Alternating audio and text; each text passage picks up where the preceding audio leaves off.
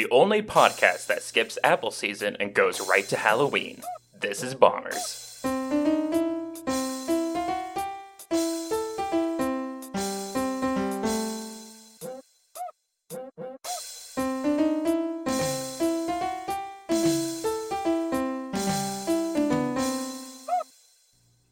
Hey everybody, welcome to another episode of Bombers. I am Bomber number 5, Anthony aka Deg, and with always here is Bomber number 3, Zyber aka Zyber. How you doing? That's me. I'm doing good. That is you. And special guest we have with us today is Alexandra of Flamma Mysteries. Hi. Hi there, how are you?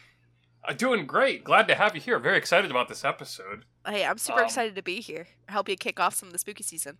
Yeah, we're right on the edge of spooky season. It's already pumpkin season, and now we're getting into spooky season, so this is exciting. We just gotta get through Guest Timber here first.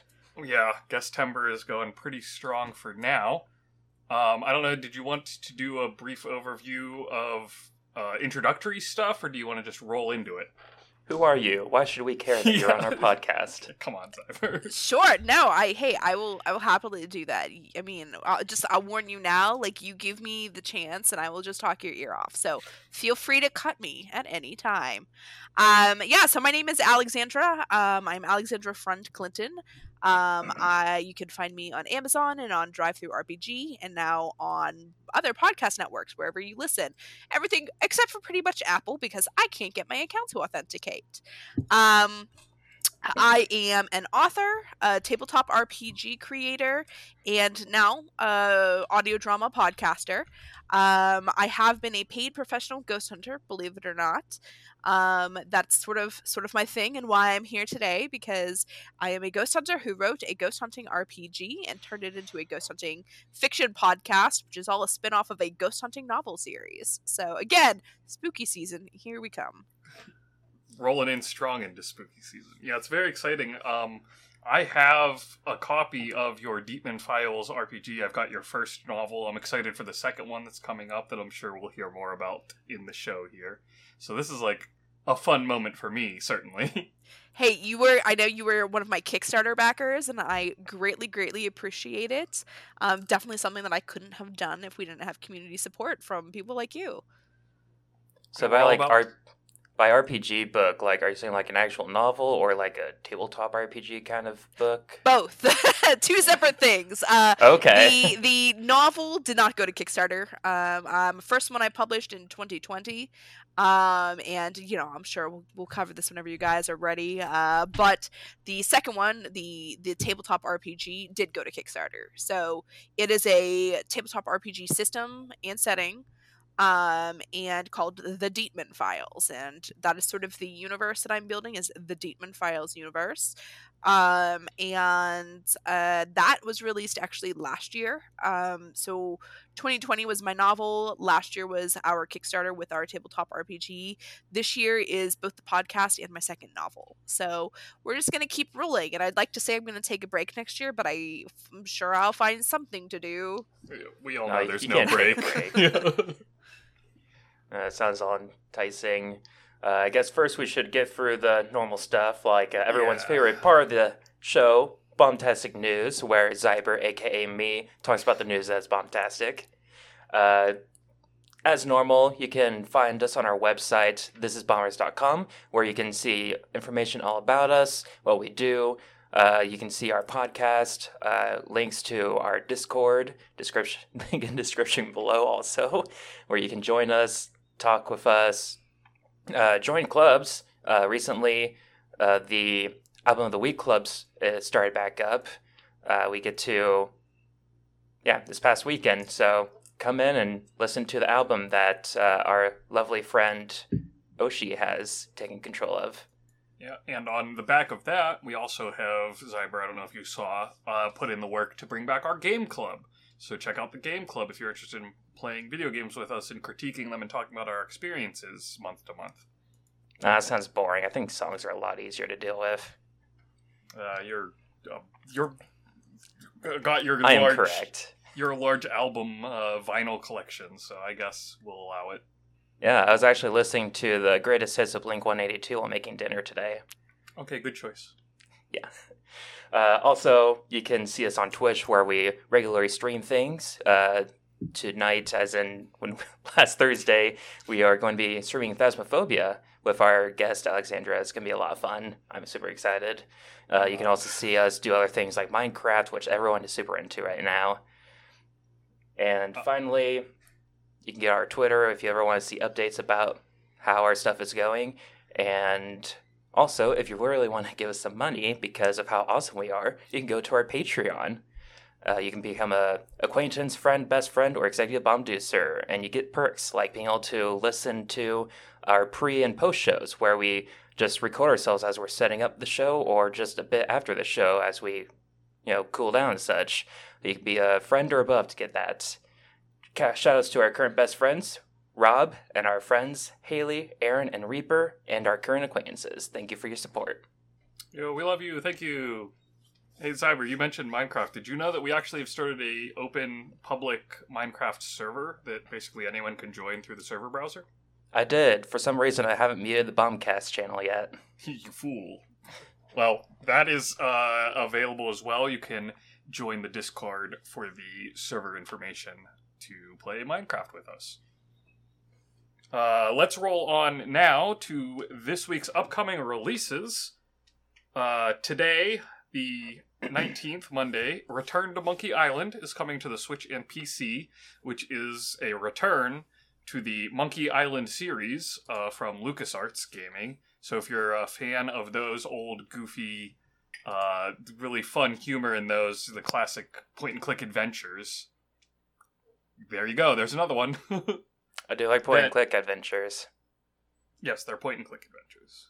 Yes. There was, what was it? It was one of the Monkey Island, Tales of Monkey Island, that's what it's called, which is more of a Telltale story-based, they're kind of point-and-clicky, but it was more Telltale, because I think it was actually put out by Telltale. Probably. This is actually LucasArts. Tomorrow, Tuesday, September 20th, Solstice is coming to PlayStation 5, the Series X, Xbox, and PC. This is a cool-looking game that I didn't know about until I was putting together this list, and now I'm kind of interested in buying it. It's very like Team Ninja Platinum Games, hack and slash, Darksiders look to it even. You play as a character whose sister was killed or sacrificed, very Full Metal Alchemist style, bound to the soul, hence Solstice, of the sword-wielding, quote-unquote, main character, but it's one of those two characters in one. I'm not describing it very great, but definitely go check it out. It looks like he's wielding the Buster Sword. Yeah, she has got this giant sword, so it's pretty cool looking. Check it out if you're into those kinds of hack-and-slash games. It's got that dark, gritty, rainy, Dark Souls kind of atmosphere, but it's not a Dark Souls game, it's a hack-and-slash.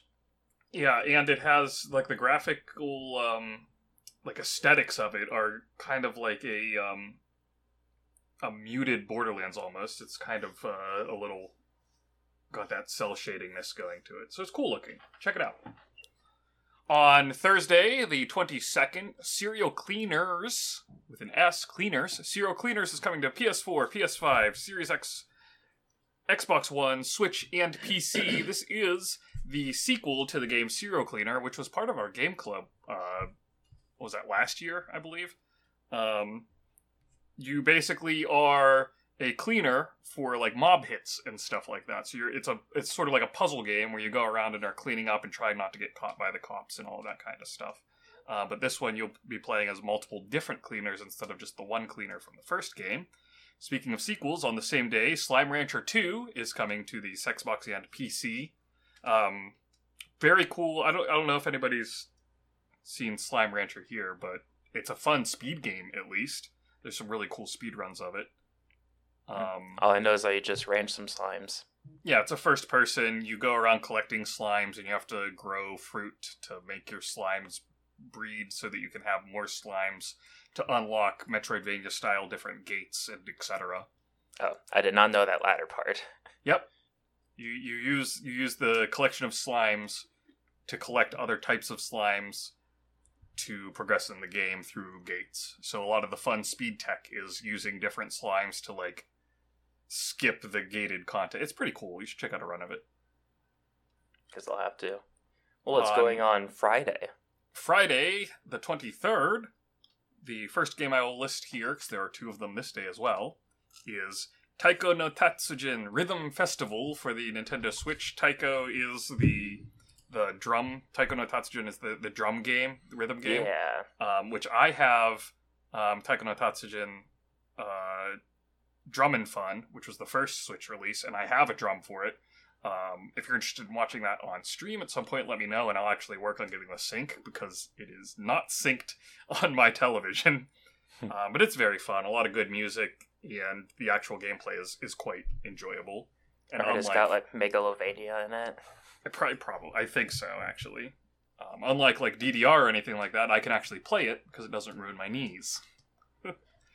Also on Friday is Shovel Knight Dig for the Switch, PC, and iPhone, iOS, which is basically Shovel Knight and Spelunky or SteamWorld Dig or those types of games mashed up together. So it's SteamWorld Dig with a Shovel Knight skin, essentially. So it's not... Okay.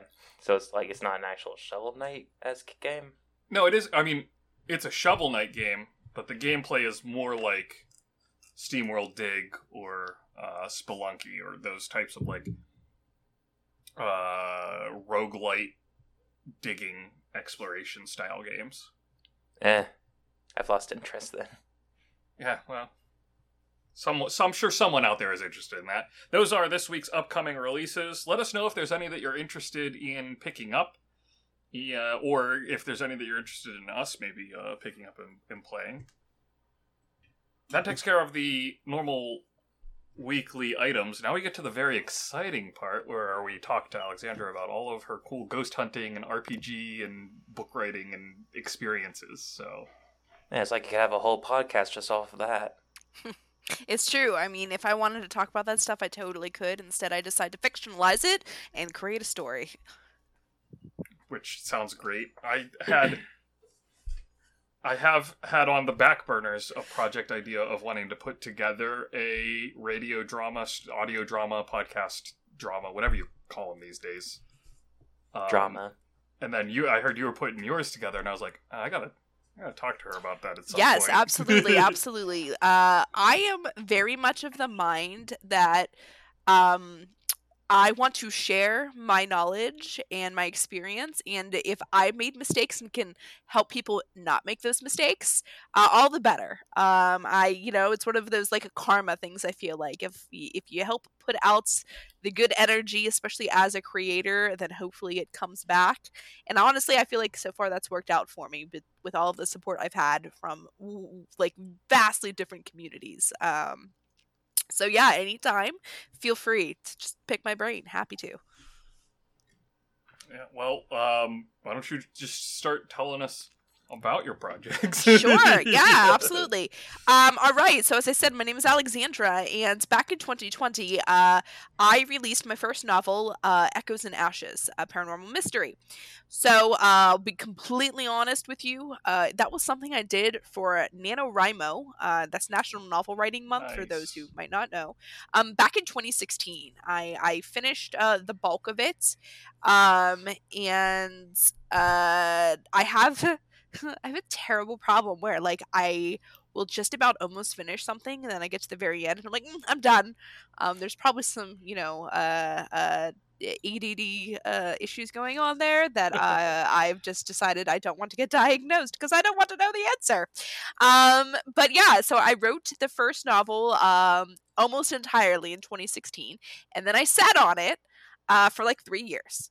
And it was about, I want to say, start of November maybe, that in 2019, that my husband said, so like, are you ever going to finish that or what?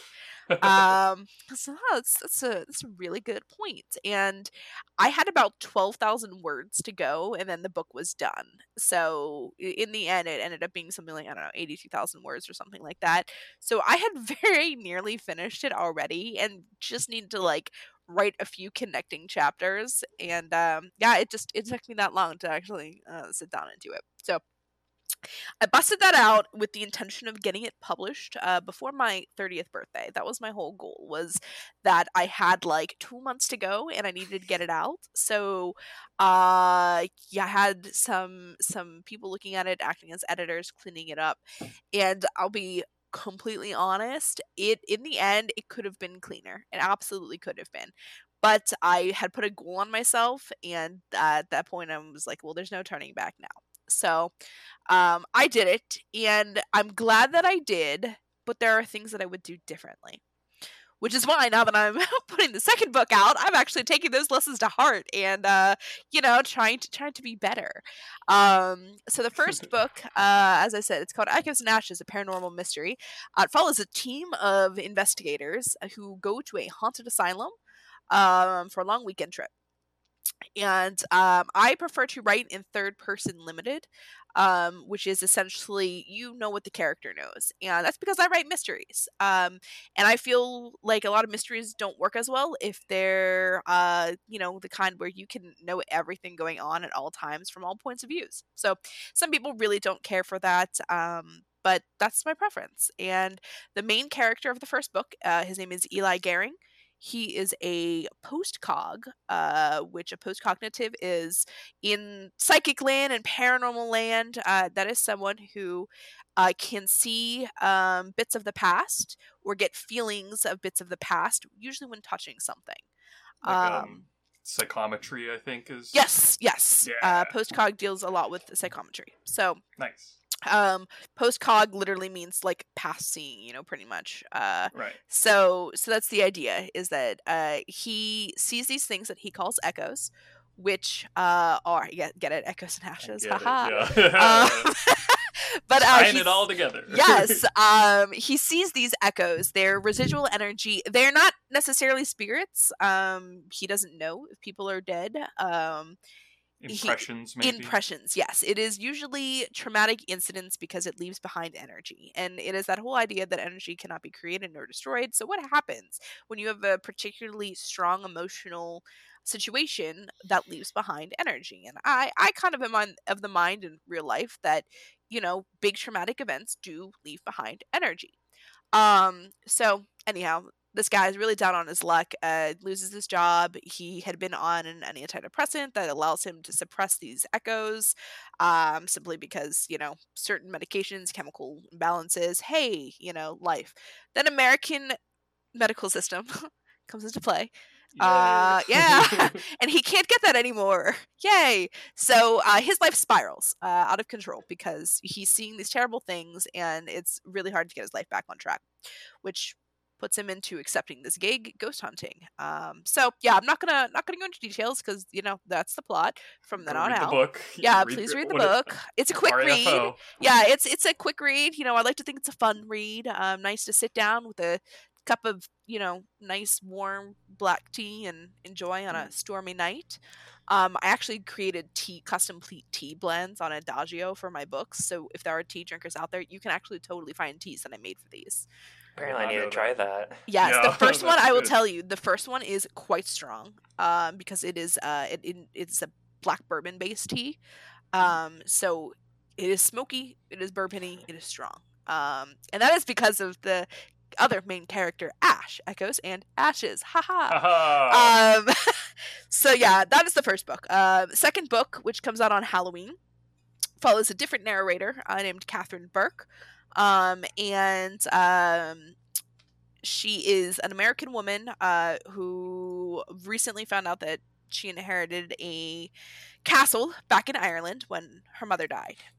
So she moves back. Her grandmother's still in the castle, and they call it the Donovan Manor. And she's decided that she's going to renovate this manor and turn it into a bed and breakfast because she doesn't really have a whole lot of other stuff tying her down. So hey, why not do this? Make her own legacy. What better place for a nice bed and breakfast than a castle in Ireland? Exactly. Yeah. Wouldn't that be all of our dreams? I would love that. If only. Yeah. So I'm very much Irish, and I still have family over there. So for me, it was a little bit of something to tie into my family and heritage. Nice. But yeah, it's a castle. It's an old castle. An old castle. They got ghosts. So there are issues. She's not feeling fantastically comfortable in her home, and she doesn't know if she can actually turn this into a bed and breakfast. So a friend of her convinces her to call up Dr. Deepman, who it is his team in the first book. So it follows some of his crew in the second book as well. So Dr. Deepman in this universe is a renowned parapsychologist who has made it his life's work to seek out those extraordinary individuals who might be the key into his studies regarding the other side. That is almost word from word from the intro of my podcast, and I've heard it so many freaking times that now it lives in my brain. So yeah, that is book 1. Book 2, book 2 comes out on Halloween. The first book is very heavily influenced by the Trans-Allegheny Lunatic Asylum. The layout is very similar to it. It's built in, I think it's called the Breckenridge style, which was a very specific asylum style that was meant to maximize airflow and sunlight. So it's sort of built in that, and I actually had a layout created, like a map, which I put into the Kickstarter book. So you can actually check that out in the book. And in book 2, that is very heavily based off of Leap Castle, which is supposedly one of the most haunted places in the world. I had the pleasure of doing an overnight investigation there in 2015, I believe. And then I slept on the balcony where this supposed demonic elemental was said to have been seen. And it was the best sleep I had that whole trip. It was fantastic. I slept like a freaking log. It was amazing. On a balcony. Well, I mean, there was a bed on the balcony. Oh, okay. But like, I was like, they're like, ooh, this is where this demonic elemental is seen. Are you sure you want to sleep there? And I'm like, I have bronchitis. I will sleep wherever you put me.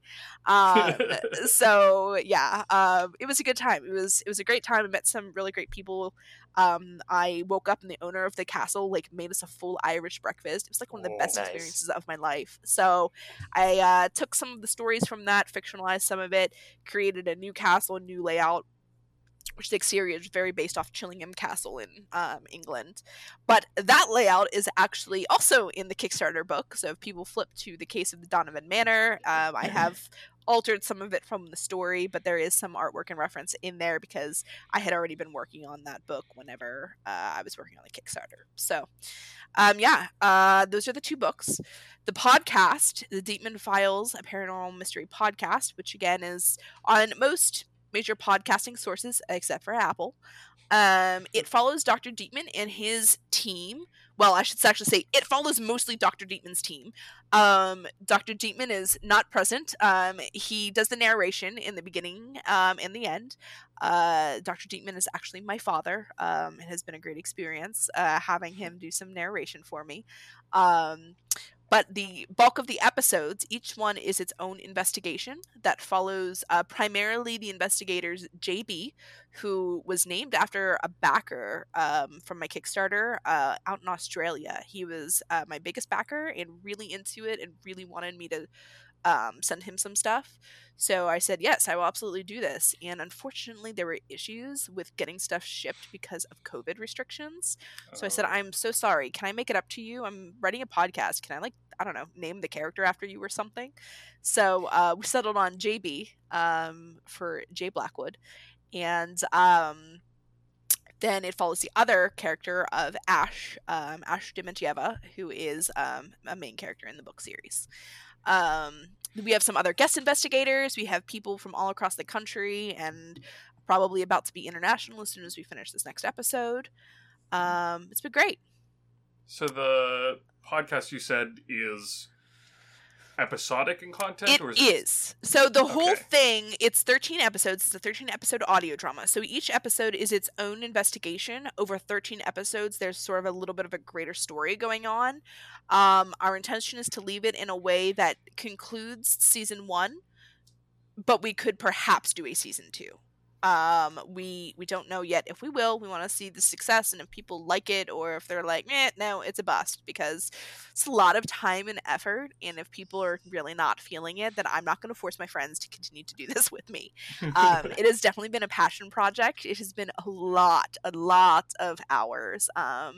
From all people who are just essentially volunteering with me to do this, people who are helping me edit and write, people who are taking time out to sit through like line reading sessions, and then we essentially have a mobile podcasting unit where we take our studio around and have people record on our mics if possible, so that we can try to get like everything to be even, because as you guys know, different mics sound drastically different when you put them together.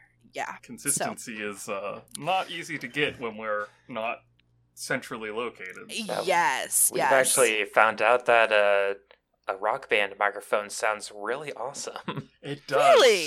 Interesting. Yeah, weirdly enough, we had Shay was bomber number 1 using just a Rock Band microphone from like the Xbox 360, and it sounded better than. It still sounds better than my current microphone. Yeah. Oh my god, that's wild! I would never have thought that. But yeah, crazy. I mean, so you know that, and when you try to put it together and you're trying to make it sound like an episode, like a narration episode, it is difficult. You can drastically hear the different quality, and like I've had times where I've said, I am so sorry guys, but this is not usable audio. Like, we need to redo this. Some people have gone ahead and actually just double purchased the same mic setup that I use, just because they got tired of waiting on me to come to them. So they just said, that's really nice. I'm gonna get my own. Yeah. I know, I am so thankful for that. So but yeah. So 13 episodes. We are on the second episode right now that aired on Friday. It comes out every 2 weeks. I'm sorry, when this airs, the next episode 3 will be dropping this week. Yes, that'll be dropping this week. So the way we have done it is that every third episode is a slight deviation from the regular format. And this is, I'm going into this a little more than I really meant to, but this is because, if you're interested in writing this, you can learn from some of my experiences. The way we did it is essentially, it's conversations. It is people talking and narrating scenes, so kind of what they're seeing. The thing is that we don't actually have like a narrator, in the background, like setting the scene for you. And that was one of those like learning things for us, that we had to learn how to have the characters discuss what was around them and try to make it sound natural, so that you understood what was happening as the listener, without them just telling you, yes, what a lovely red roof that is. Like, it doesn't sound natural. Just make it like an anime where they do describe everything in conversations. It's really weird. I was, weirdly enough, just last night, I randomly put on an episode of the old Batman the Animated Series cartoon, and I was so impressed with how their scripts are written like the old noir mystery radio dramas. That show's just amazing. But you know what? So I have my team. I have some very talented people, talented writers helping me, and all of them, one did better than the others. The others, and they know, we've discussed this. They started, and they didn't get very far before they said, I can't do this. Like, this is a lot harder than trying to write, prose. You can be the world's best novelist, but writing a script is drastically different from that. And not everybody can do it. That is the one thing that I have found, is it is not for everybody. But what's been really helpful is my team will sometimes come up with the episode.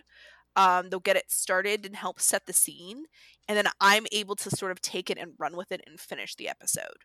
So even if people haven't been able to go through and finish writing, the collaborative aspect has really helped. Now, every third episode, we deviate from that format a little bit. So episode 3, for example, is a journal. So it is, we have one specific, the guy who wrote it, actually, one of my good friends, Terry, he went through and wrote it all as a journal. So he is reading the journal entries, which was also its own sort of can of worms, trying to then narrate it from a journal. Like, how do you describe the scene from a journal entry and rationalize why is this guy writing something when he's running through the woods? Like, you had to try to get it to work. Yeah. So did you just have like one person read all of that, or did you? Yes. Like, was there any? Okay. So what we did when a conversation took place, I think the way we wrote it was he said something like, "In a journal, I'll try to recall how the conversation went," and then that he would go, "Get back here," he said, whatever like that. He would go back and forth, kind of more narrating it as you would kind of see in a book. But it was a very interesting experience to do. And then episode 6, which we are working on right now, is going sort of back to the standard format, but it's actually set in the past with Dr. Dietman. 1 second here. We'll get this in editing, right, Zyber? Nah, we'll keep it. It's fine. Nah, come on. Sorry about that. I don't want you to hear bags rustling in the background. That's all. Oh, that's fine. So episode 6 is actually from Dr. Dietman's point of view, and my intention is actually that I'm going to have my brother doing the voice of Dr. Dietman, since my dad is the elder Dietman, then my brother will be young Dr. Dietman. I'm very excited for that. That's cool. That's fun. It's unfortunately he lives in Philly, so trying to get that to work now is we'll make it fun. Work. Yeah. And then episode 9 is essentially found footage. So it is going back and forth, sort of with the standard format, but it is all characters who are not part of the series otherwise. And it is supposed to be sort of them recording test sessions without getting into what the plot of that episode is. So it's been really fun to go ahead and try to mix it up a little bit so it's not the same thing every single time. Some people have been great at doing the writing for it. Some people, struggled, but still gave it an attempt, and that was what mattered. I mean, that's a good experience to try doing that stuff. Yeah. The Journal 1 episode reminds me of the Daily Dracula that I'm reading, where it shows Dracula based on what day a journal entry is written, because all of Dracula is just journal entries. And so it is interesting seeing it took 2 days for this person to write what happened because they had to experience first. Yes, exactly. And it's them narrating. They are writing in real time, but talking about something that happened to them previously. But something like, I'll say that one, like the Magnus Archives, for example, was a major influence for that episode. Like, I'm a big fan of that. So, we have lots of like little Easter eggs, for people who are fans of essentially the paranormal genre. Like, I will throw in a name where you could be like, oh, like clearly, she's a fan of that. Like, I threw that in there. What you did there. Yeah, a little. I see what she did there, and it's supposed to be, not me trying to capitalize on their success, but more of like an homage to all of the things that I love and that have inspired me. Which this is then a great time for me to get into the last piece of the things that I've written, the Dietman Files RPG. So the Dietman Files RPG, wrote that over COVID time because since we couldn't go ghost hunting, we decided to bring ghost hunting to us. Only logical solution. Obviously. And like, you can only take your equipment around your own home so many times. I live in a townhouse. Yeah, so essentially when I hear a bump in the night, it's probably my townhouse neighbors. Like, it's not I get that. natural. But yeah, so we decided to go ahead and write this tabletop, which uses the Powered by the Apocalypse system. So for anybody who might not be familiar, it is a 2d6 system where you essentially roll the dice and then add your modifier. 6 through 0 is a fail. You miss, it doesn't work, bad stuff happens, etc. 7 through 9 is a minor success where, yes, you might have succeeded in kicking down that door, but you're going to injure yourself while you do it. And then a 10 plus is absolutely you succeed. Sometimes you can actually go over where you can say like a 12 and above is like the mightiest of mighty successes and you blew that freaking door off of the hinges. You know what I mean? So something like that.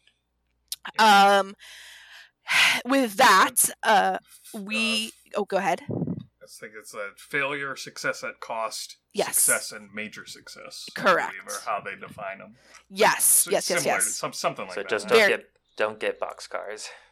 Or Snake Eyes. No. Snake Eyes, that's it. Don't get Yes, Snake Eyes. that is the worst. He won That NASCARs. is the equivalent of like a Nat one. Yeah. So, Yeah. I started playing a couple different systems over COVID that used that, and we really liked it because we felt that you could tell a story with that system a little bit better than you could with some other crunchier systems.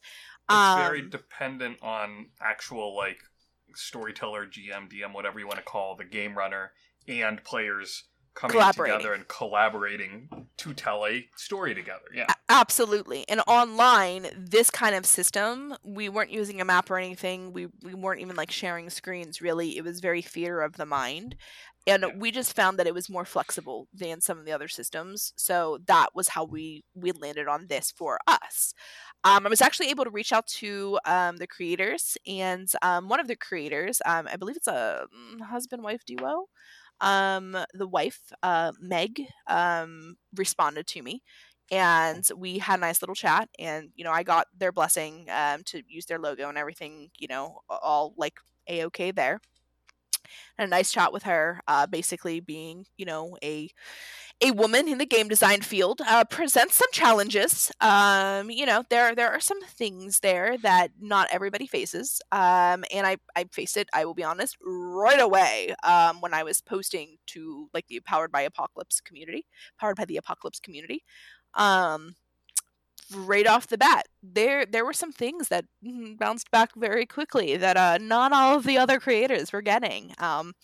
So she reached out to me and we had a nice talk. It was enlightening and also encouraging. So yeah, we went ahead with it. We published it. In the book, there are 18 classes. 3 of them were actually Kickstarter classes. We didn't put them in originally, but as we started getting success, in the end, we were like over 400% funded. Nice. Yeah, it was a success. I probably could have set some higher goals, but I really just set exactly what I needed to make the project happen, and that was it. 3 of the classes we added on and had some guest writers. And yeah, the classes are broken up into 2 sections, the psychics and the investigators. So in the world of the Deepman Files, and it's a running theme with the books and everything, you have psychics and investigators, and psychics are all encompassing. These are people who have like extraordinary abilities. It's not always necessarily, your telekinetic, which that is a psychic in my book, but like the exorcist also counts as one because they have special abilities, Some sort of power of some sort. Power, yes, that is essentially the magic system for this. And there are 8 classes of the psychics, and then there were 7 for the investigators, and these range from things like and I'm not looking at my list right now, but it's like, let's see, the clairvoyance, the medium, the postcog, the pyrokinetic, the exorcist, the telepath, the telekinetic. Did I say that already? I don't know. And there is something else there that I'm just totally not thinking of right now. And then with the investigators, there's like the researcher. Hey, yeah, just pull up the book. That would be helpful. Yeah, go ahead. If you could just read those off for me really quick, because I probably should have been more prepared. And, I had that, but I didn't. Like, it seems like I can totally see like having 7 or 8 psych people, but like coming up with 7 investigator like separation kind of things, that's a lot harder for me to think about. That's what I was just thinking. Yes. Let's see. Psychics. Clairvoyant, postcog, telepath, psychograph, medium, telekinetic, exorcist, pyrokinetic. And then those are... So with the pyrokinetic, I mentioned people can swap out for other, abilities. If you want to do lightning, you can do lightning. It's just pyrokinetic. Yeah. We actually, I played with the cryokinetic, absolutely. So things like that, and people can mix and match. And then we have the investigators.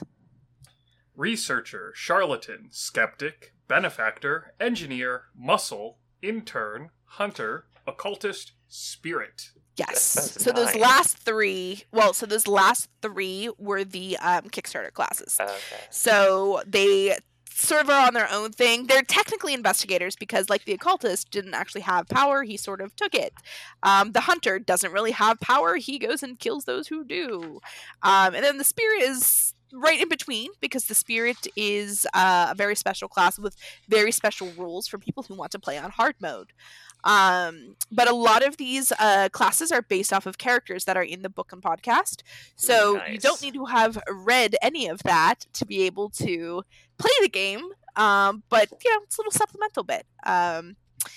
But yeah, there are the moves. We had a ton of fun coming up with the moves and everything. If you look at the abilities, they have a lot of fun names, which again, you will see references to other, pop culture things that I Well, that's love. always fun to do. Yeah, it was a blast. And none of the names are really serious at all. Well, like, I imagine, like, I don't know anything about the Skeptic, but my instant thought was just someone going, "I don't believe in ghosts," and the ghost just disappearing. Actually, okay, that one is actually called Clap If You Don't Believe, I'm pretty sure. There's also Nice. Build That Wall, which is a throwing up a psychic wall that only you believe in. Psychics, am I right? Oh, you Yeah, so you're that saying is a that? move, yes. Are you saying that mime isn't a psychic class here? It is if you're the skeptic. My favorite class of the investigators, believe it or not, is actually the intern. The intern is based off of one of the characters from the book, Carlos. He is a cinnamon bun. I love him. Nice. And like he has one of my favorite abilities, which is I brought snacks. Which is a nice for anybody who's ever played any sort of tabletop RPG. You all have that one person who shows up to games and is like, "Don't worry, guys, I might be late, but I brought snacks." Huzzah! Snacks for everyone! Yeah, it's like when I played the Monster of the Week, one time I played as the just civilian class, and that was just so much fun. Because It's a similar blast. stuff to that, where it's just like, oh, other civilians are more likely to believe you, and I just played as like a really stupid janitor. I love it. It's fun. Yeah. Now, I have a question. How did you come up, like, did you just start building different card types, and then those numbers formed, or did you put a goal, like, I want to have 7 and 8, because it makes 13, and that's a fun number? Actually no, I Or not did 13, 'cause not. I don't know how math works. I put it together mostly going first off of characters from my book. So I took those and I put them into what classes they would be. So like the charlatan is straight up like a paranormal TV like host. Like he's Yeah. I won't say the name. He is essentially a well-known host, Yeah. which anybody who's seen any ghost shows can probably already imagine who it is. But that's also like a character in the book, Jackson Cohen. So that's sort of what I did was I went first through those and then went through the ones that I would know would be appearing later in the series. And then I just sort of thought like, okay, when I think about like psychics, who am I missing? Like what are the kind of abilities that I can imagine people wanting to play? There's also another heavy influence in my whole Demon Files universe. It is the Stephen King miniseries from 1999. That's when it was filmed. It aired in 2001, I believe. It's a 4-episode miniseries. I own 2 copies of the DVDs so that if I ever lose one, I have another one because it's so hard to find. Nice. But it was Stephen King's version of kind of Haunting of Hill House. He had been asked to create like Shirley Jackson's, Haunting of Hill House. And he said, I don't want to do that because I don't know if I could do it justice. Like, I don't want to recreate that. So instead, what he did was he took another book, which was called The Diary of Ellen Rimbauer, and turned that into a miniseries. But if you know Haunting of Hill House and you know Shirley Jackson, you can see all of the influences in the miniseries. I saw that. I was 11 years old when I saw that, and that was one of the things that like seriously defined me. So some of the other psychics that I saw in that, other investigators that I saw in that, sort of made their way into the book. What was the miniseries? Sorry. Rose Red. Yeah, 2001, I believe, is the series. It's really hard to find, and I've only been able to find DVDs of it. And like I said, I have multiple copies just in case. I watch it multiple times a year. Like, it is my favorite thing. It is when asked my favorite movie, it's that in Clue. Oh, Clue is so good. I was seeing online recently, like, what was the first horror movie you ever watched? Oh. The earliest things that I watched were movies that I can remember. They were series, sort of. I grew up on Tales from the Crypt and X Of Files. course. And when I say I grew up on that, I mean literally, like, my dad was working on his master's. He would sit me in front of the TV with a beanbag and a bottle, and he would be watching Tales from the Crypt and X Files. So that's what I watched way past my bedtime, as far too young to be watching that stuff. Yeah, And that is probably. why I am how I am today. It's like a family business kind of thing. Yeah, actually, I mean, he's not a big fiction fan. He does not love, I think, a lot of this stuff. Does not appreciate it like I do. But he just lets me do my thing. And then when I asked him to narrate, he said, "Okay, I guess." I guess. But I will say, I don't think he made the class tonight, but I will say that he decided to go on and start taking voice acting classes. He Oh. loved it that much. So Nice. it That's really, cool. yeah, like, it's truly, like, in the end, it has been a great thing for my friends and family. We've found a lot of interests we didn't know we had. Yeah, I mean, you got to get out of your comfort zone, or you don't know what you're gonna find otherwise. Yeah. Absolutely. I'd say That I'm understands pretty it. different as I am now compared to before I ever started doing any podcasting stuff. Yeah, certainly. Yeah, it's about putting yourself out there. And if we're talking about what was the first horror type stuff, like Zyber, what was your answer to your own question? Then I'm curious. I'm not really sure if it actually was the first horror movie. I mean, like, I read Goosebumps, so there was that. But, like, the first horror movie I can remember watching is When Darkness Falls, which is Oh yeah, Evil Tooth Fairy. terrified me of the darkness. Like, I remember the first time we watched it, and then, like, my dog needed to go outside, and so my dad's all like, "Hey," to my sister, go take the dog out. She goes, "Are you kidding me?" No. Oh, okay, hold on. Now we're backtracking here, but I can't actually think the very first movies that I can think of. Two of them, which scared the crap out of me. One helped form my dislike of sci-fi. Event Horizon, which I stand by as being yeah. one of the absolute, like, scariest movies I've ever seen, and I have no desire to see it again. And I know just now, like, sci-fi overall, don't love it, and I think it goes back to that. And then the other one was one I actually had to go back and rewatch much later. It was called The Gate. I don't know if anybody's seen that. It's essentially, if I recall, a couple of kids are left out home alone and accidentally open a portal to hell in Oh. their basement. Oh, And then, like, there is some really, like, graphic scenes of, like, kids with faces melting off and eyes popping out and just being, like, dragged to hell. And then I think in the end it all just gets fixed, like nothing ever happened. I don't really remember. But that one actually, like, I'm pretty sure I was, like, 6 when I saw that, and it scarred me. that reminds that'll me be- of how, like, some people have watched, like, the Attack of the tomato or Killer something. Tomatoes! Killer Tomatoes. Tomatoes, and that, like, made them honestly afraid of tomatoes. And just like, really? I mean, I haven't seen it, but Oh, man. That's hilarious. I love it. like, some people watch horror movies and it just completely destroys them. Jaws 2. Well, Jaws Okay. definitely caused people to just be terrified of sharks when they don't necessarily need to be as much. I know that it's irrational, but I now have thalassophobia, and it is tracked completely back to seeing that at far too early of an age. Yeah. That and Are You Afraid of the Dark? Oh, love it. Big fan. Nope. That- I'm a scaredy cat. Yeah, Yeah, that's pretty Mild dark. and dumb and silly. It's pretty dark. Are you afraid? No, I mean, going back, I did one of those things where I saw it on streaming, and I was like, all right, let's see. Like, it can't be nearly as bad as I remember. And I watched it, and I was like, okay, yeah, this is pretty goofy, actually. But Oh, I loved it, though. terrified me as a kid. That was, like, the highlight of my day, coming home and watching Are You Afraid of the Dark? You Afraid of the Dark, Goosebumps, So Weird, Eerie, Indiana. I don't know, watching some of my Goosebumps compared favorites. to reading Goosebumps, it was just all like, why was this ever scary? Yeah.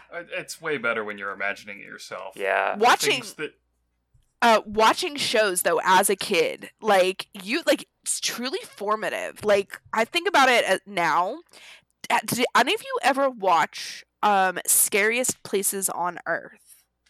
No. Maybe. That is another one that I cannot find, and I would pay good money to get that.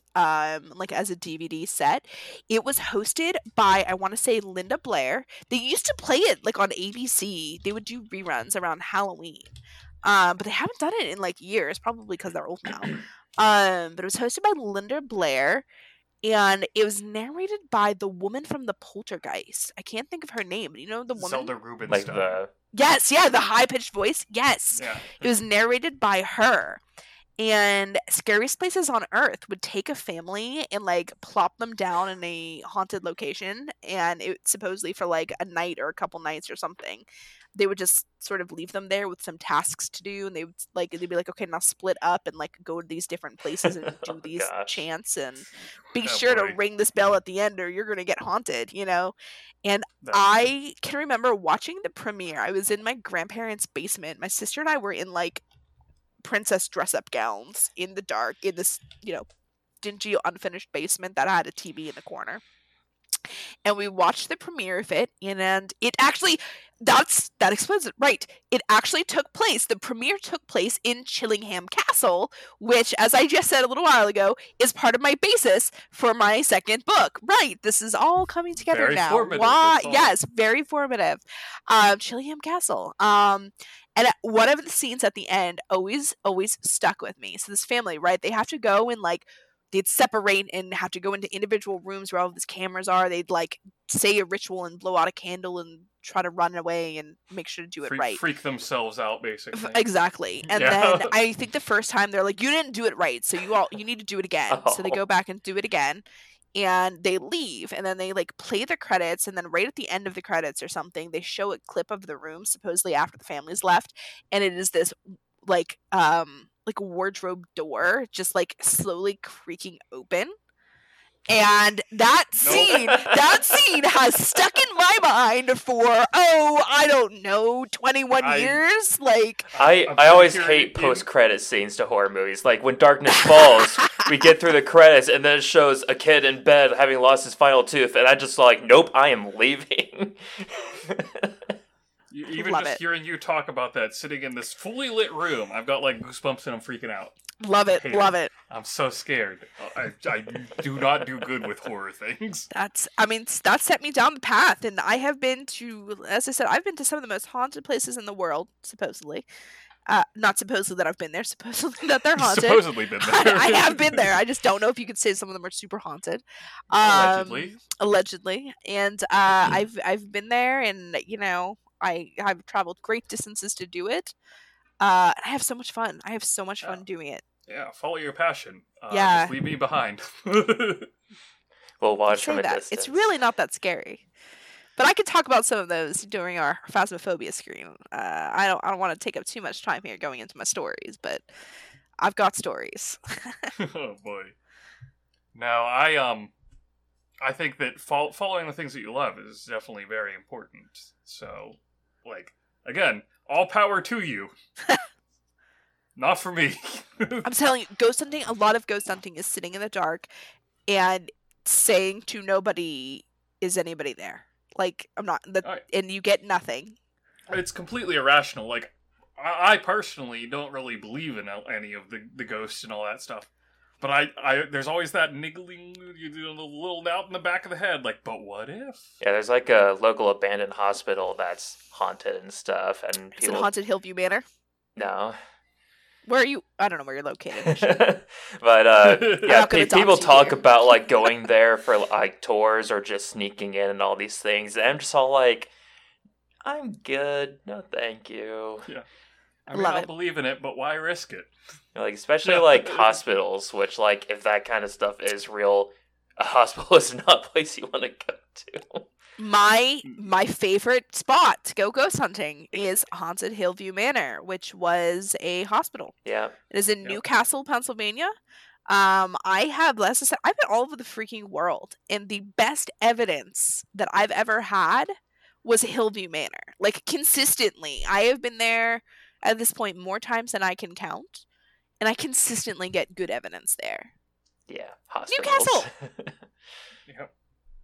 Just outside Pittsburgh, basically. Yeah, just outside of Pittsburgh. So if anybody's looking for recommendations, that's the number one recommendation I've got for you. It's like similarly, the hospital my mom works at, there was like a case of a nun somehow being decapitated by an elevator, and so now gosh. like people have Ew. apparently sensed the presence of that nun there.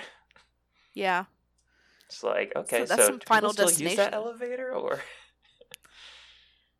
I remember hearing a story from a friend who worked at a hotel, and they got on the elevator and pressed the button for the lobby, and ended up in the sub basement. And they were like, Oh no.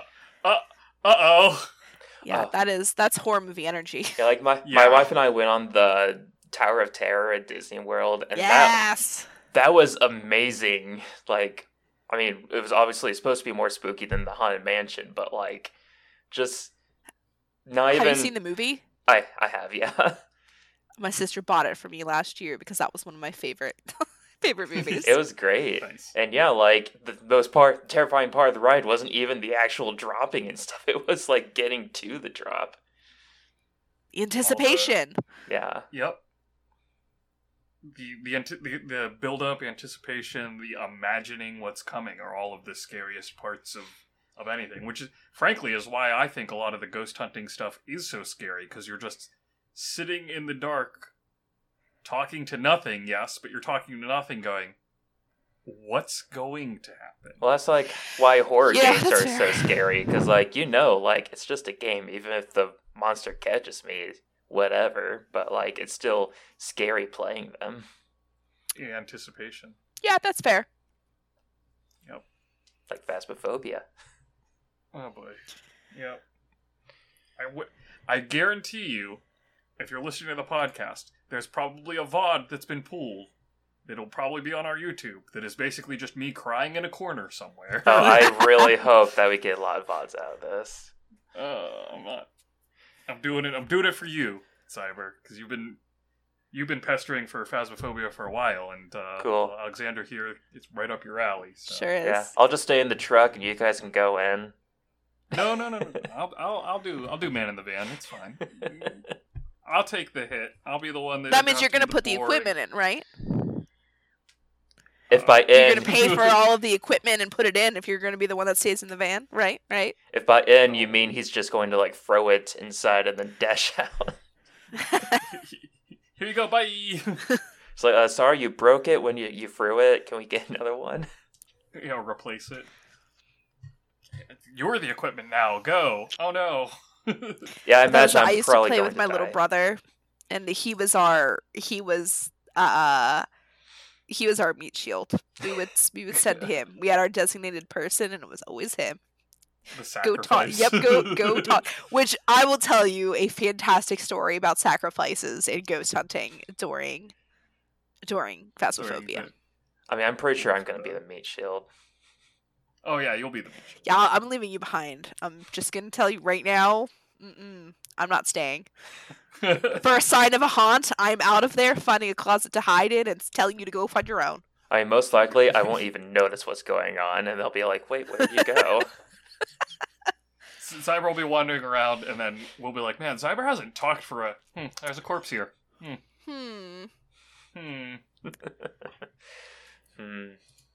Well, speaking of games, I think it's about time that we just talk a bit about what we've played or watched or whatever in the last week. Are we rolling into minutes recap on Cyber's decision here? Yeah. I mean, that was Yeah. great conversations. We can continue in Phasmophobia. Fair. Well, who do you want to go first since you introduced the segment? Well, apparently you two have done similar stuff, so... Yep. Minutes recap recently. I sat down and I watched up to at least the day of recording. I did not watch the recent releases, but all the others of She-Hulk and the House of the Dragon shows. Honestly, I mean, I've been enjoying She-Hulk. Oh, a fair absolutely. bit. It's been I've been great. loving it. That's good. Yeah. It's doing the exact thing that I have loved about a lot of the MCU, which is taking superhero and a genre and mashing them together. So it is Like, and I hope they stick to this and continue leaning heavily into it basically just being a lawyer show, a law procedural show that happens to also be centered around superhero cases. Because I don't want to watch just She-Hulk running around fighting things. I want to watch She-Hulk, attorney at law. Yeah, because like She-Hulk is a lawyer who happens to also be a superhero, while Daredevil is a superhero who also happens to be a lawyer. Yeah, and it works better for She-Hulk because the focus is on the lawyering, not on the daredeviling for Daredevil. Yeah, I've heard actual lawyers / attorneys have issues with the show. It's like, well, okay, have you seen any hospital shows? Yeah. Have you watched most other law shows? It's not supposed to be accurate because real court cases are boring. So the most interesting thing is that there's a giant green woman here. And it has definitely been fun and leaning into that genre superhero film. So it's a lawyer superhero thing. Yeah, I still need to watch it. I've been really enjoying it. Obviously, not to like get on any soapboxes, but I probably have a little bit of a different perspective about it than you guys do. But one of the things I have a friend on my Facebook who I'm that old. Who he likes to put out his little reviews of things, and he had said something essentially like that this most recent episode that I saw was very like embarrassment humor based, and I was a little worried going into it because I'm like, man, like I don't really love cringe humor. Like I don't know how I'm gonna feel about this episode, but I watched it and I'm like, I don't know if this is particularly cringy humor as much as it is lightly poking fun at essentially a day in the life of being a professional woman sometimes. Like this is not that cringy because this is real life. But I think that there are a lot of things that from the female perspective, She-Hulk is getting very right. Absolutely, and I've been really appreciating it because it's very relatable. Yeah, and that's nice and awesome to hear because again, obviously Zyro and I have particular perspectives. So. Right, and hey, everyone's gonna have that, but some of the stuff that they've touched on, even if it is, very, very quick, one sort of line drop, it's pretty real. So I've just appreciated it. That's really nice. Good. Like I always enjoy, I enjoy watching shows that more emphasize towards people that's not me, and so it always annoys me when people are just all like, it's not a straight white man that's the protagonist. How can I relate? And I'm always just all like, well, if you had any empathy or imagination at all. I remember they did the same exact thing with Miss Marvel, and I watched it. I'm just like it's more childish because they're kids, but otherwise it was a great show in my opinion. Yeah, fantastic. It was easily anything. I mean, I'm going to say it was better than things that you would find on like the CW. Oh yeah, but the childishness had nothing to do with like their choice in protagonist as much as it was simply there was a certain setting and a certain writing style that they used, and that is how you write for a younger audience. That's it. Yeah. Simple. It's like, when have you last seen kids? Like, that's how kids are. That's kids. Yeah. Deal with it. Sorry. Kids.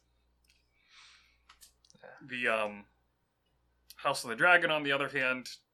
Not for kids! Is that the Game of Thrones?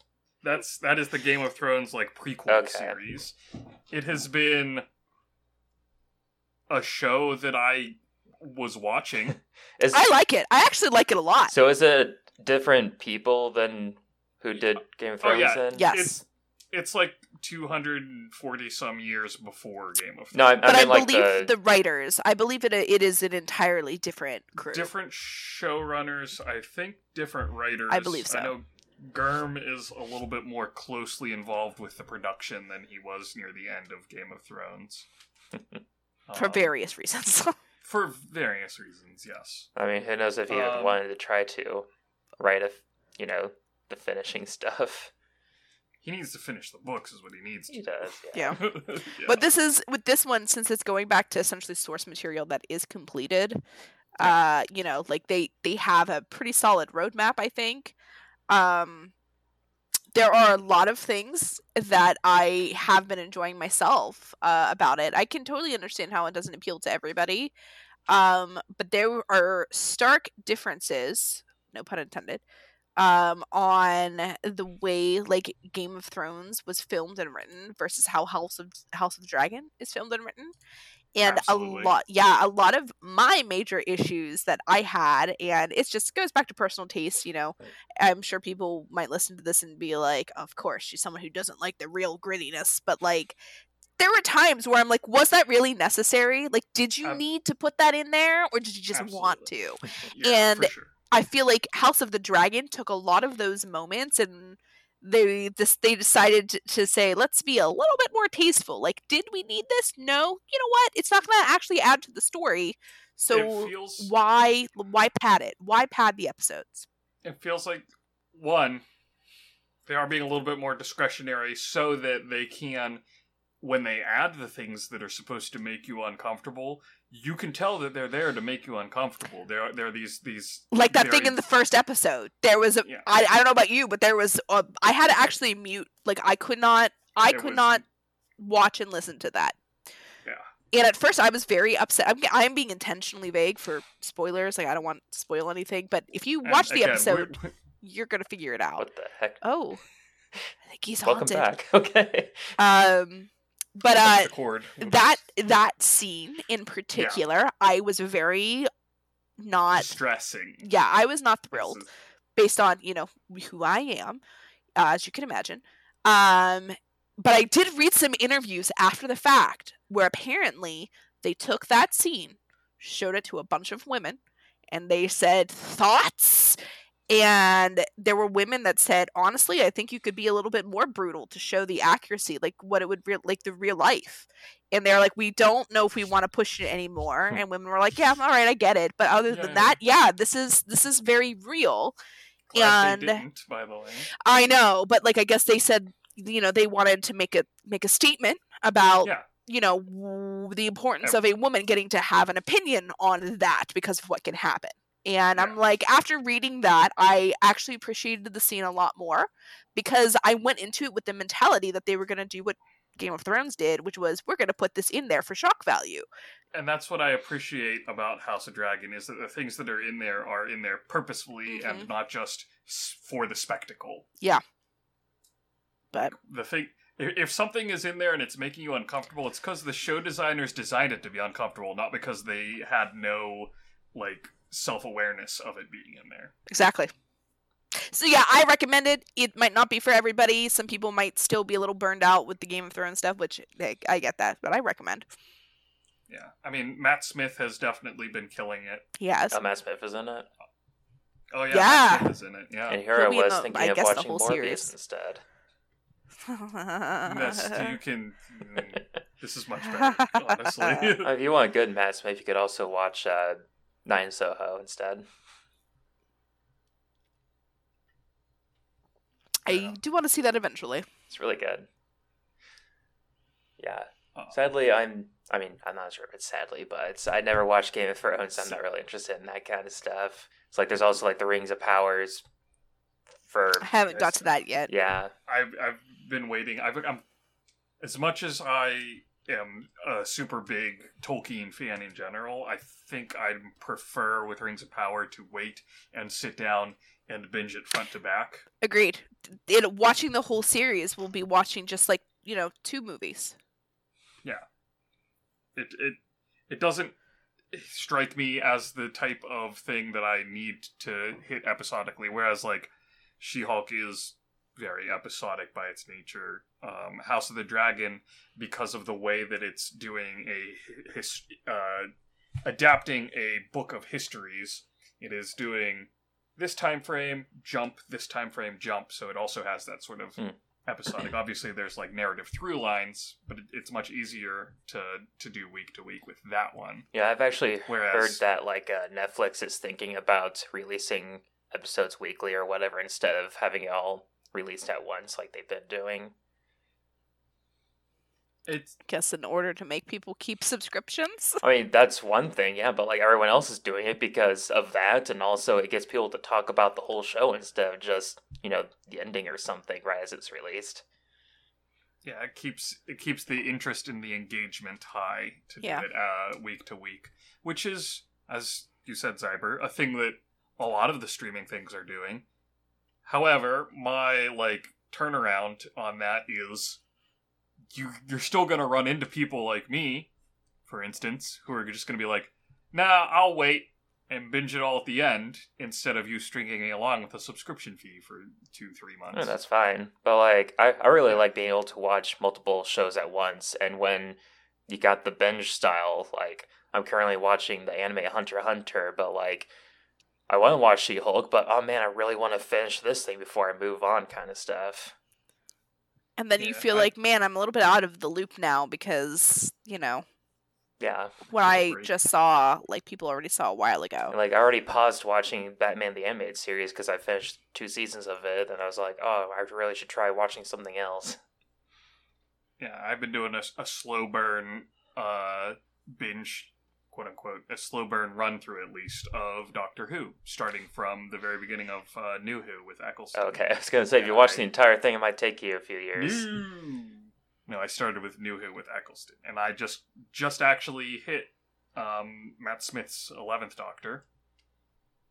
But that has been nice, because that's the trade-off is if you don't want to binge it, you have something like Doctor Who or Hunter x Hunter. It's always something that you can throw on at any given point. Whereas if I'm sitting here like, man, I could go for some She-Hulk.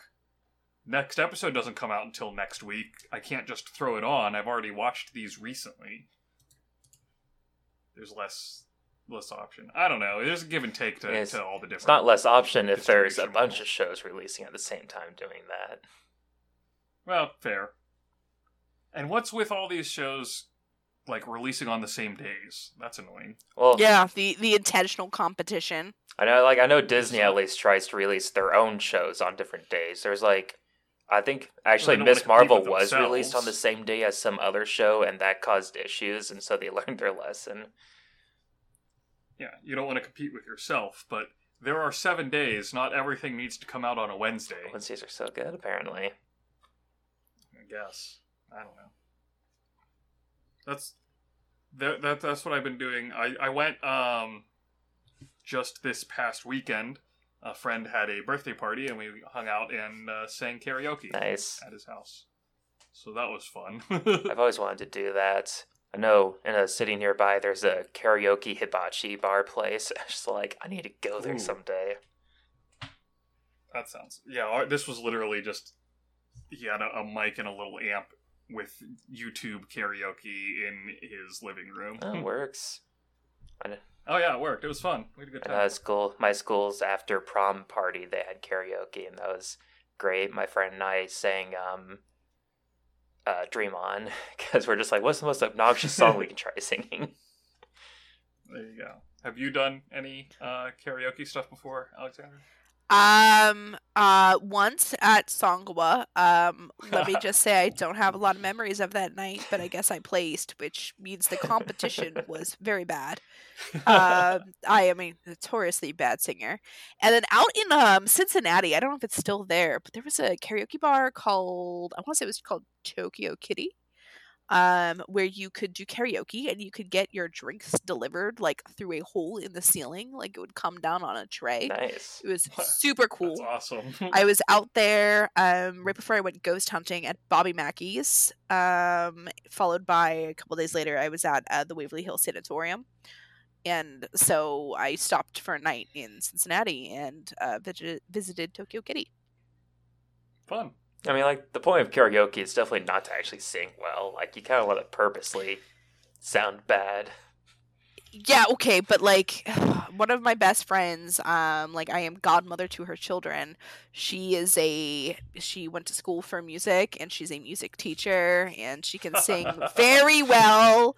So I've always been surrounded by, people like her, which, just reinforces how bad I am. Twist the knife a little bit. Well, come on. Oh, yeah. Well, maybe you're actually really good when you don't remember it. Yeah, no, I really don't think so. I think everybody at that point in the night was all just really bad. Really See, you bad. you keep comparing yourself to music majors, which means when you compare yourself to normal people. No. One time as a kid, I was singing in the car, and my dad looked at me and was like, "Don't ever quit your day job. It's like, honey, please stop. I can only take so much. Please stop." Well, he could also. My dad was also always a really good singer, so like it just, I just, yeah, no, not for me. That's not sad. for me. I have a friend who cannot keep key whatsoever, and I still gladly belt along to songs with him. It's As really long as just you're for having fun. Yeah. Yeah, exactly. What about you, Cyber? Anything good for your ministry recap before we wrap up Well, here? so far, I've just been playing Splatoon 3 and Xenoblade Chronicles. I finally finished Xenoblade Chronicles. About time. Well, it took me like around 85 hours, and it was crazy because like I thought I was close to finishing it when I got back to it because there was just a long break I had. Turns out I was only at the halfway mark because No. the final boss I had to be around level 80 to fight. And most RPGs you need to be around like level 50 to 60, so it just kept going on and I was really shocked. But I was trying to do as much side quests as I could, but then I got to a certain event, and all of a sudden, all the side quests I haven't done yet required being like 85 to 99 to fight enemies. So I was just like, well, I guess I'll just go finish the story. And actually, so in Xenoblade Chronicles, if an enemy is above 5 levels your level, you usually miss your attacks. And so like, I got to the point of no return where they specifically said, are you sure you want to continue? And so I made a save before it. And I fought this regular boss. Turns out he was 1 level above that 5 level limit, so I had to go back to my save because even though I died and it had me in like an area, I couldn't go back. So I leveled up like twice, beat him, and then I got to the final boss, and the final boss was an even higher level, but had question marks as its like level over the health bar. I'm just like, well, I don't even know what level I need to be.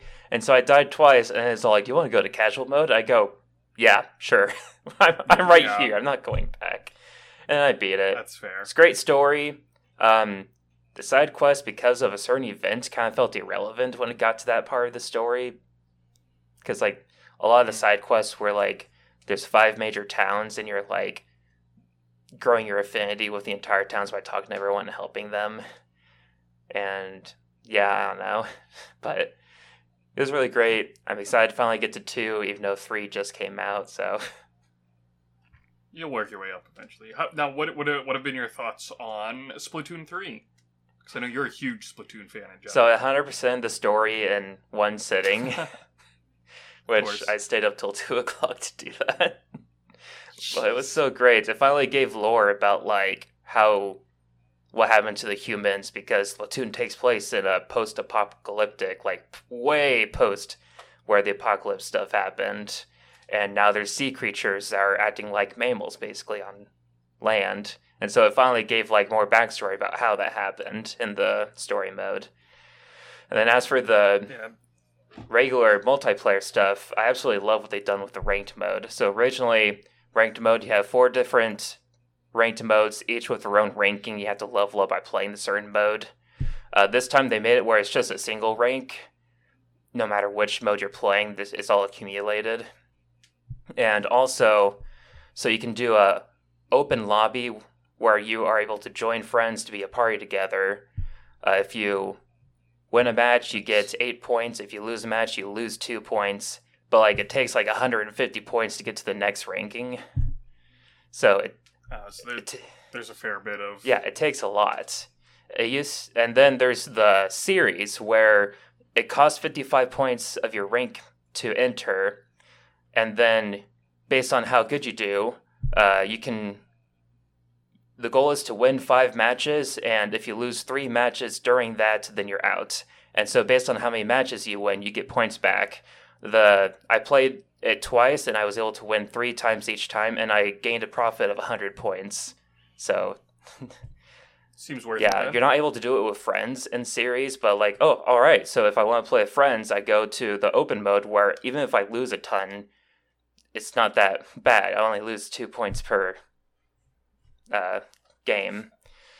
And so that's just like, it's really nice, because in Splatoon 2, ranked mode was you try to fill up a bar by winning, and if the bar fills up, you go to the next rank. If you have this hidden value of losing points, the bar cracks and eventually breaks and goes down a level. So I definitely prefer this new method. Yeah, hidden values are not fun for that kind of stuff. No. It's because, like, the hidden value, it was based on if the game thought you should have won the match, then you lose way more points compared to if the game is all like, maybe you will lose this match, so we're not going to punish you too bad if you do. So overall, would you recommend Splatoon 3? Yeah, like, I think it's really good. The only downside currently is just that there's not that many weapons currently. They just have one of each kind of weapon, but eventually they'll be releasing varieties with different subs and specials. So, like, if you like a certain weapon, but, you hate the bomb it's with, well, maybe they'll release the same kind of weapon with a different bomb later on. So we'll just have to wait and see. Variation. But the new maps for the game, I do absolutely love all those maps. They're really fun. Nice. All right. Well, I guess before we head out here, the final thing we should do is ask Alexandra, where can people find you? Sure. So Echoes and Ashes is on Amazon. You can get it in both ebook and paperback. If you ever happen to see me at a trade show, you can probably get a hardback from me. Earth and Ashes, it'll be the same thing. You will be able to get the ebook and the paperback on Halloween through Amazon. The Deepman Files tabletop RPG is available via PDF through drivethrurpg.com. Currently, the hardbacks are actually the only print versions, and you can only get them through me at events. For anybody who's in the greater Pittsburgh area, I will actually be at the Pittsburgh Gaming Expo the first weekend of October. So if you have a strong desire to get the hardback copy of the tabletop RPG, swing by my booth there. The Deepman Files podcast is available on, as I've said before, most major podcasting networks. Spotify, Stitcher, Podcast Addict, Google, Pandora, you name it. As long as it's not Apple, it's probably there. Someday. But yeah, you can always feel free to reach out to us. We're at thedeepmanfiles.com. And if you go to our website, we actually have a link to our Discord community there. So we do periodically drop some extra things like pre-made character sheets that we've created, extra character arts, little modules and scenarios. And every now and again, we will actually run some online RPGs. So if that's your thing, maybe come by and visit us. I'm glad that you mentioned a convention that you'll be at, because my first thought was do I just need to keep going to haunted areas in hopes that you'll be there with random hardcovers in your backpack? You know what? You say that, but I'm getting to the point where I do just keep some in my trunk just in case. One time I kept my box of misprints in my car, and we went ghost hunting, and we were in an open air area where we needed a fire, and we didn't have any kindling, but I did have a box of misprint books. So got some great photos out of it. That's pretty good. All right. Well, definitely thank you for joining us. Listeners, you should totally check that out. I know I'm definitely going to check it out. Thank you so much. I've had a lot of fun. Yeah, thanks for joining us. It was a lot of fun having you. I just said that. Shut up.